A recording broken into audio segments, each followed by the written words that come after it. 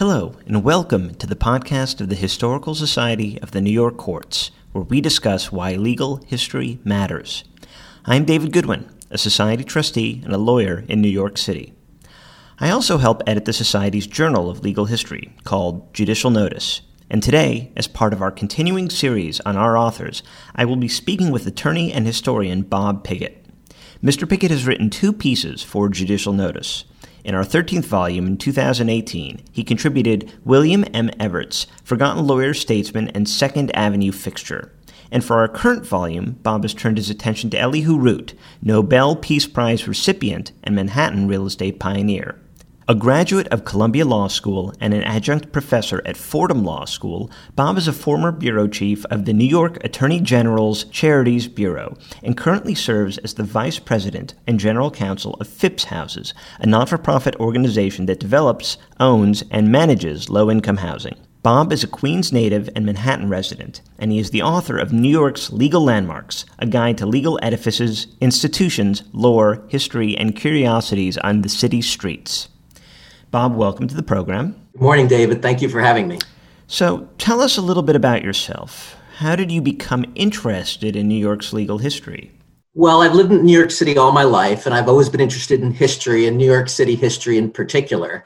But this sort of shift to New York City legal history really is the result of a specific event that I can recall about 6 or 7 years ago. I was walking in Sunset Park, Brooklyn, part of a plan to explore neighborhoods in New York City that I did not know. And I came upon this really magnificent courthouse. It was obviously built in the 20s or 30s. And over one door were the words Magistrates Court, and over the other door were the words Municipal Court. And even though I'd been practicing law for over 20 years at that point, I'd never heard of either of those courts. And it got me really interested in the history of that courthouse, in the history of those courts that do not exist anymore. And that led me to research and write my book, New York Legal Landmarks, which is a historical guidebook to New York City for lawyers, focusing mostly on old courthouses, but also on figures of significance in history, lawyers who are from New York and New York City locations associated with them. So, for example, in addition to the 2 people I wrote articles about for Judicial Notice, the book talks about Charles Evans Hughes, John Foster Dulles, Henry Stimson, and of course, the many Supreme Court justices who are from New York City. In fact, when I used to give book talks about the book, I would throw out a trivia question and say I would give a free copy of the book to anyone who could answer this question. And it was a better question 4 years ago when Justice Scalia was still living, but I would ask, there are currently 4 individuals from New York City who are on the United States Supreme Court. I'm not going to ask you to tell me who they are. I'm going to ask you to tell me where they went to high school. And if you can, you will get a free copy of my book. Would you like to take a shot at that? Oh gosh, I know Sotomayor went to Spelman. Yes. And that's from reading My Beloved World. Oh gosh, I know from what you said before, it's Scalia and also Ginsburg, at least, but I unfortunately don't know where they went to high school, so I'm sad to say I'm 1 out of 4 on those. Okay, so Justice Ginsburg went to James Madison in Brooklyn. Justice Scalia went to Xavier High School on 16th Street between 5th and 6th Avenue. And Justice Kagan went to Hunter College High School when it was located in Midtown Manhattan. And I would always breathe a sigh of relief, mock sigh of relief, that no one answered that question correctly, and I didn't have to give away a free copy of my book. But anyway, so the book is about legal figures in history who were lawyers who were associated with New York City, and that's how I got onto William Evarts and onto Elihu Root, and that's the origin of the 2 articles that I wrote for Judicial Notice. So before we get into them, what did you end up learning about that courthouse in Sunset Park? Well, until 1962, until an amendment to the New York Constitution, there were small neighborhood courts scattered throughout the history.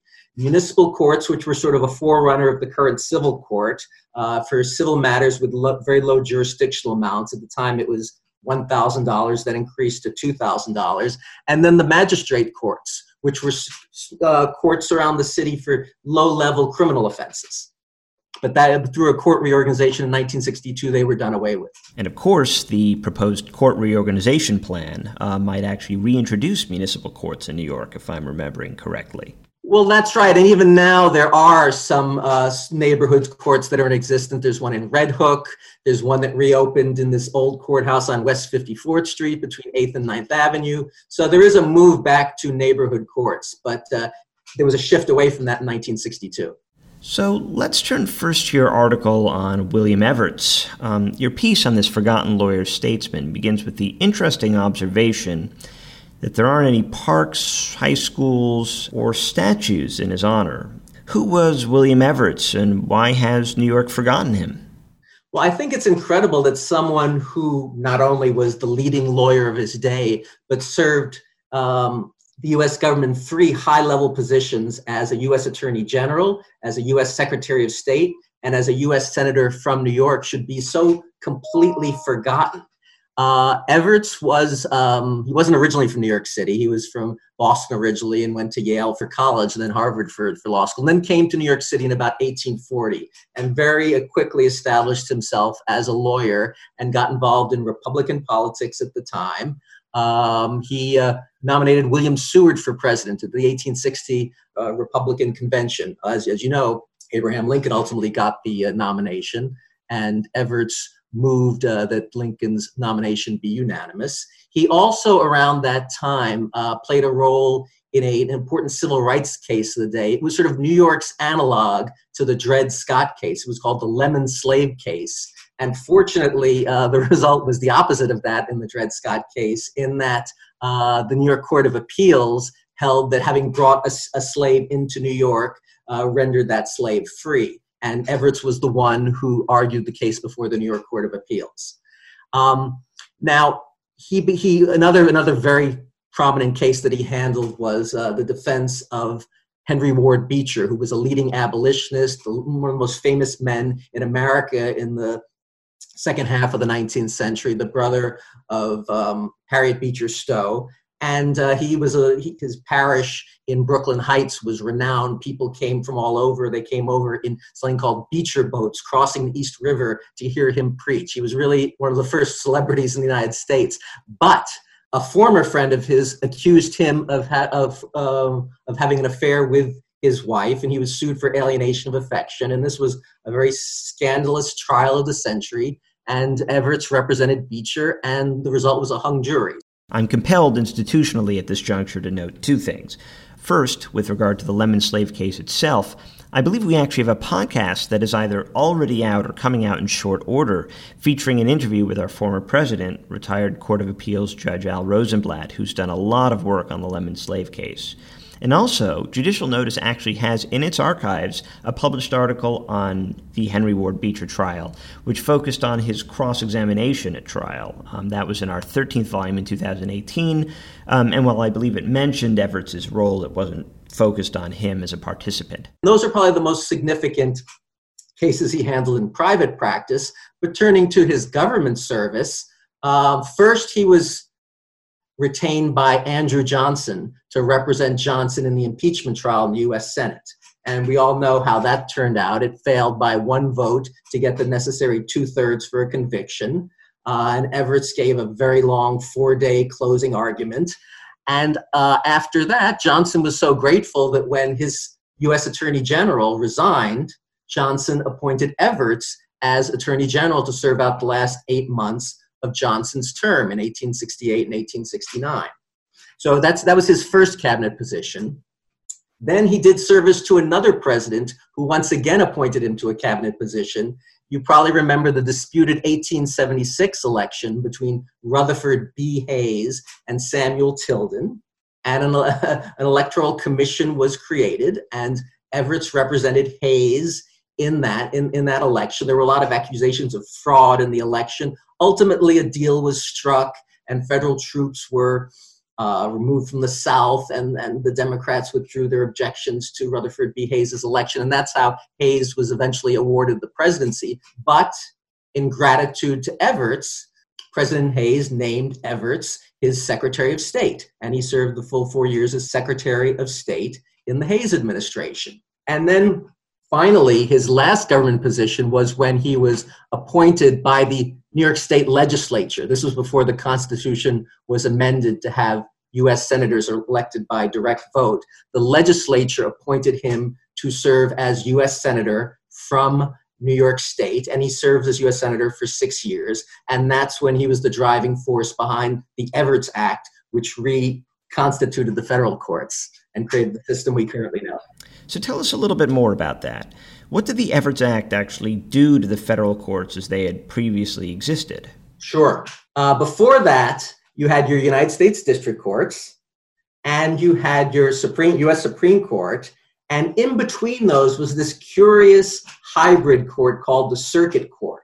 And there were no judges who were only circuit courts. The judges who served on the Circuit Court came from the U.S. district judges and one Supreme Court justice who was recruited, and it was typically someone who was from that area, so that to minimize the amount of travel on the U.S. Supreme Court. So this hybrid court served as both a trial court and as an appellate court, but it was a very murky Byzantine jurisdictional structure, and the Evarts Act clarified all that and created the current system that we know with 3 levels of courts: U.S. District Court, appeals to the to the Circuit Courts of Appeals, and from there on certiorari to the U.S. Supreme Court. It's funny, his service was not all that distinguished.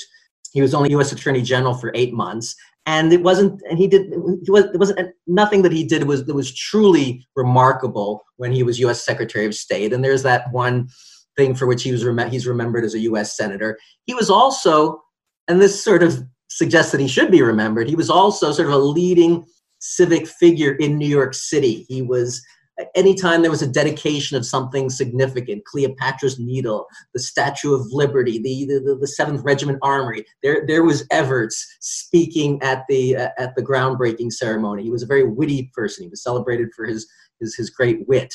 And he was a real figure in New York City, and that's why it is so incredible. It was so incredible to me that such a figure should be completely forgotten. And the only way in which he appears in the city is above the doorways of these 2 tenements on the northwest corner of 2nd Avenue and 14th Street. And why, might you ask, is he on those 2 tenements? Well, that was the site from about 1870 till his death in 1901 of his mansion. It was this very grand mansion that occupied the corner of 2nd Avenue and 14th Street. And when that mansion was torn down, the developer, who was building very modest tenements, nonetheless, as a tribute to Evarts, decided to inscribe above the doorway of each words associated with Evarts. So one says the U.S. Senate, and the other says the W.M. Evarts. And the only one I noticed when I was in high school in the 1970s was U.S. Senate. And I was really curious about that because I knew the Senate had never convened in the East Village. But I was a teenager, and I guess there were other thoughts that crowded that thought out. But then I learned about all this 40 years later. So that's why it was always so intriguing to me, and I really wanted to publicize Evarts. And you had actually shared with me via your New York Law Journal article an interesting postscript about what happened when you tried to solve this problem of Evarts' lack of representation in the city's collective consciousness. Well, that was an interesting foray for me, an unusual one for me, into New York City politics and mores.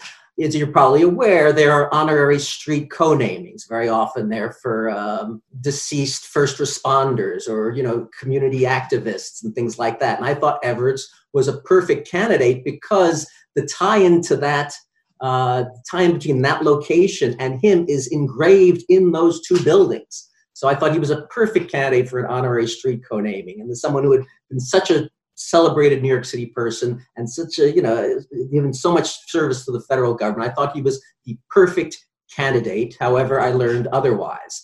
First of all, I educated myself about the process. First, you go to the local community board, and if they're okay with it, it goes to the local city council member, and then it goes on to the city council. And once you go through all those various stages, you have the approval, and the street co-naming is erected. So I followed that process. I made a submission to the transportation committee of the local community board. And I was sort of mindful that I guess this would have been 2019 at the time, or perhaps 2018, being an old white guy was not sort of the most obvious candidate for a street co-naming in keeping with the spirit of the times. So I realized it was important to play up his civil rights role and his role in that very important civil rights case, the Lemon Slave case. I made my presentation to the community board. I nailed it. There was a 10-0 vote with one abstention, and I was on my way. I provided additional information to the city council. The matter seemed to be wending its way up to the city council for approval. And then I got this ominous email that the community board had decided to revisit its decision, and I was welcome to attend and defend my original proposal, which I did. And I suspected I knew what the reason was, and that was the fact that Evarts had this connection with Andrew Johnson, who was a racist, who was a white supremacist. He had served in his cabinet, and he had represented him in the impeachment trial. And the point I made was that Evarts in no way shared President Johnson's views on civil rights. And in fact, he had been a civil rights advocate, primarily in that Lemon Slave case. I knew that it was a doomed cause. I could get the sense that it was a foregone conclusion that the approval would be withdrawn. And in fact, it was withdrawn. Something that really amused me was that afterwards, I learned about the very thorough and impressive vetting process that a lawyer for the city council had undertaken. And the reason why the approval for Evarts was withdrawn was not just the connection with Johnson, but also that while he was Secretary of State, he had opposed Mormon immigration. And that really floored me. First of all, I was very impressed that the lawyer for the city council had found that fact, because if you Google Evarts, it doesn't come up in any of the things you find. You have to know what you're looking for and Google Mormons and Evarts to find it. So I was very impressed with that. And I got it. This is an honor. And if someone is remotely controversial, there's no reason for the city to go out on a limb and make an honorary street co-name for someone. It's sort of interesting to think when we're doing research projects in the future that one way we might go about them is to submit a street corner or alley name request to the city, have them do the research, dig up all this sort of thing, and then submit a Freedom of Information Law request for that research. I actually had thought of doing that, and I may do it yet. With the shutdown now, it sort of got shunted to the side. But jumping from your article on Evarts to your current article on Elihu Root, who is, of course, most famous to me for being the root in the Root Tilden Kern Scholarship at NYU Law, it's very much an article about his specific history as a real estate pioneer in Manhattan. You talk about, for instance, how he built that home on Park Avenue before it was at all fashionable, when Park Avenue was still essentially an open train yard. How is Root's story also a story about New York City real estate and New York City architecture? Well, Root was a very significant person in the late 19th and early 20th century. I've known about him for years because I went to Hamilton College in central New York, and he was, probably still is, the most famous graduate from Hamilton College. That probably meant more in 1920 than it does in 2020, because now not that many people know about him. You know about him through the Root Tilden Scholarship, but he's not a household name by any means. But I'd always known about him because of his connection to Hamilton College. And I thought he would be a good candidate for an article. And when I was reading his biography written by another prominent New York lawyer, Philip Jessup, also a Hamilton College graduate, I came upon these two real estate connections. So to write about someone who was a Secretary of War, a Secretary of State, a U.S. Senator, a Nobel Peace Prize winner, and to structure the article around his connection to Manhattan real estate was intended to be somewhat tongue-in-cheek. I'm sort of minimizing what are these obvious significant accomplishments and just sort of focusing on these two connections to Manhattan real estate history, and through that trying to work in the story of Evarts' public service. So that's really how the article came about. He was from Clinton, New York, where Hamilton College is located. He went there and he was the valedictorian. After he graduated, he came to New York City, went to NYU Law School, and established himself as a lawyer. And one of his early cases actually was something he went on to be not all that proud of. He was part of a defense team representing Boss Tweed in one of the many trials against Boss Tweed. But he became one of the leading lawyers of his day. And then President McKinley tapped him to be Secretary of War when McKinley was assassinated and Teddy Roosevelt took over as president, Roosevelt kept him in that office. And then Root stepped down, but Roosevelt brought him back as Secretary of State. So interestingly, both Root and Evarts held two cabinet positions. They were both Secretary of State. Evarts, Attorney General, Root also Secretary of War. And after he left the cabinet, he was appointed. It was still by the legislature at that point. He was appointed a U.S. Senator from New York, and he died, I think, around 1930 or so. But he was a leading lawyer. He created the firm that grew into Winthrop Stimson, which is now Pillsbury Winthrop.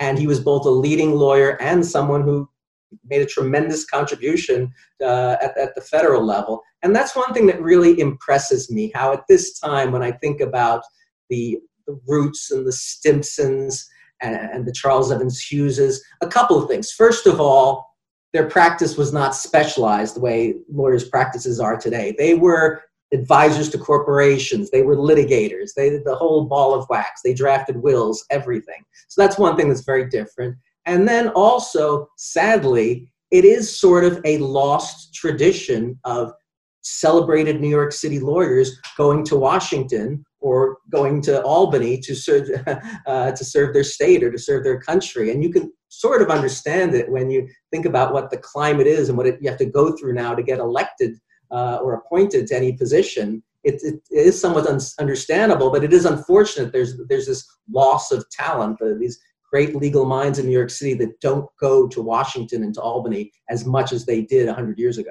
But to springboard off of that, why is it that you think we don't see this kind of generalist who makes good path anymore? Well, the generalist piece of it is partly just because the law has gotten so much more complex than it was 100 years ago, and there's a tremendous need to specialize. You can't master all these different areas that have complex statutory frameworks. It's just not possible even for the most brilliant lawyers. So that's the reason why today you don't have the same Renaissance lawyers that you had 100 years ago. And as for the decline in government service, I think you just have to look at what's happened in the country over the last few years to understand why that has happened. So in terms of your current position working at the Phipps houses, how has your research and historical interest influenced what you do now as a practicing attorney?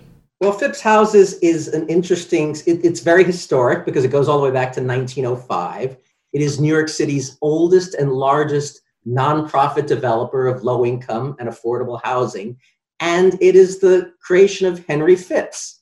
Henry Phipps was Andrew Carnegie's partner at Carnegie Steel in Pittsburgh. They were boyhood friends, Carnegie and Phipps. And Phipps was the CFO. And after J.P. Morgan took Carnegie Steel public and created U.S. Steel, both Carnegie and Phipps had a ton of money.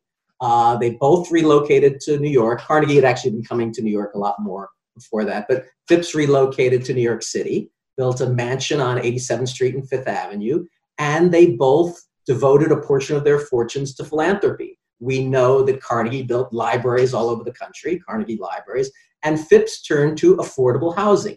In 1905, he gave $1 million to build a model low-income tenement. It was between First and Second Avenue. It doesn't exist anymore. It was torn down in urban renewal in the late 1950s or 1960s. But back then, $1 million could buy a lot of affordable housing. It was a very solid construction. And at the same time, Phipps Houses was created by special act of the legislature. So it's a corporation that was formed in 1905 by the New York State legislature, and it exists continuously to this day. And now it does not still rely on private philanthropy to build its buildings. It taps into government programs that subsidize affordable housing. But it essentially is doing the same thing it did 115 years ago.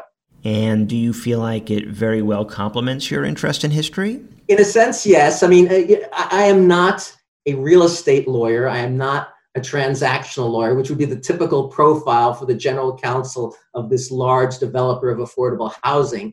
But I'm thrilled to have the opportunity to be the general counsel of Phipps Houses, which has such a rich history going back to 1905. So that taps directly into my interest in New York City history.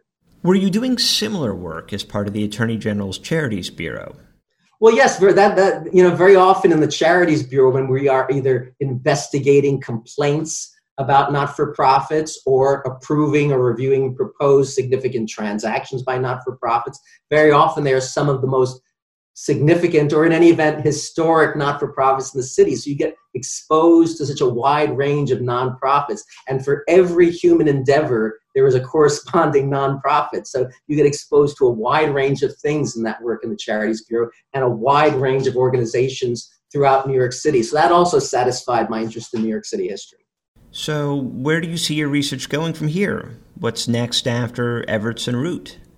Well, the book that I'm working on right now and researching, and it's been curtailed a little bit because of the shutdown, will have something of my interest in great New York City lawyers. It's called Their New York Sojourn. The premise is it's individuals, notable people in history and science, the arts, literature, whom you do not associate with New York City. And it'll be about the time they spent in New York City, their connection to New York City. And it could range from Davy Crockett to Ho Chi Minh. But there are a number of lawyers. So that's the carryover from the research I've done for my book and for these articles for the New York Courts Historical Society. So, for example, William O. Douglas was from Washington State, but he came to New York City both to go to Columbia Law School and to work a bit at Cravath, did not like New York City, returned to Washington State, and then ultimately was appointed an Associate Justice of the Supreme Court. So I'll write a bit about his New York sojourn. Similarly, Neil Gorsuch went to Columbia College. He's not somebody you would associate New York City, so there might be some interesting stories about the time that he spent as an undergraduate in New York City. And then there are a number of lawyers or judges who got their start in New York City, who were raised in New York City, but who did not practice law here, who did not spend their adult lives here. So Felix Frankfurter is a good example of that. He was raised on the Lower East Side, but he went to Harvard Law School. He practiced a little bit in New York City, but really he very quickly became a professor at Harvard Law School, was appointed a Supreme Court justice by FDR, and lived out his life in D.C., and was ultimately buried in Mount Auburn Cemetery in Boston. So he really left behind New York City. But others, Antonin Scalia, never worked professionally as a lawyer in New York City. He's from Elmhurst, Queens. He went to Xavier, but he didn't go to college here. He never didn't go to law school here. Never practiced law here.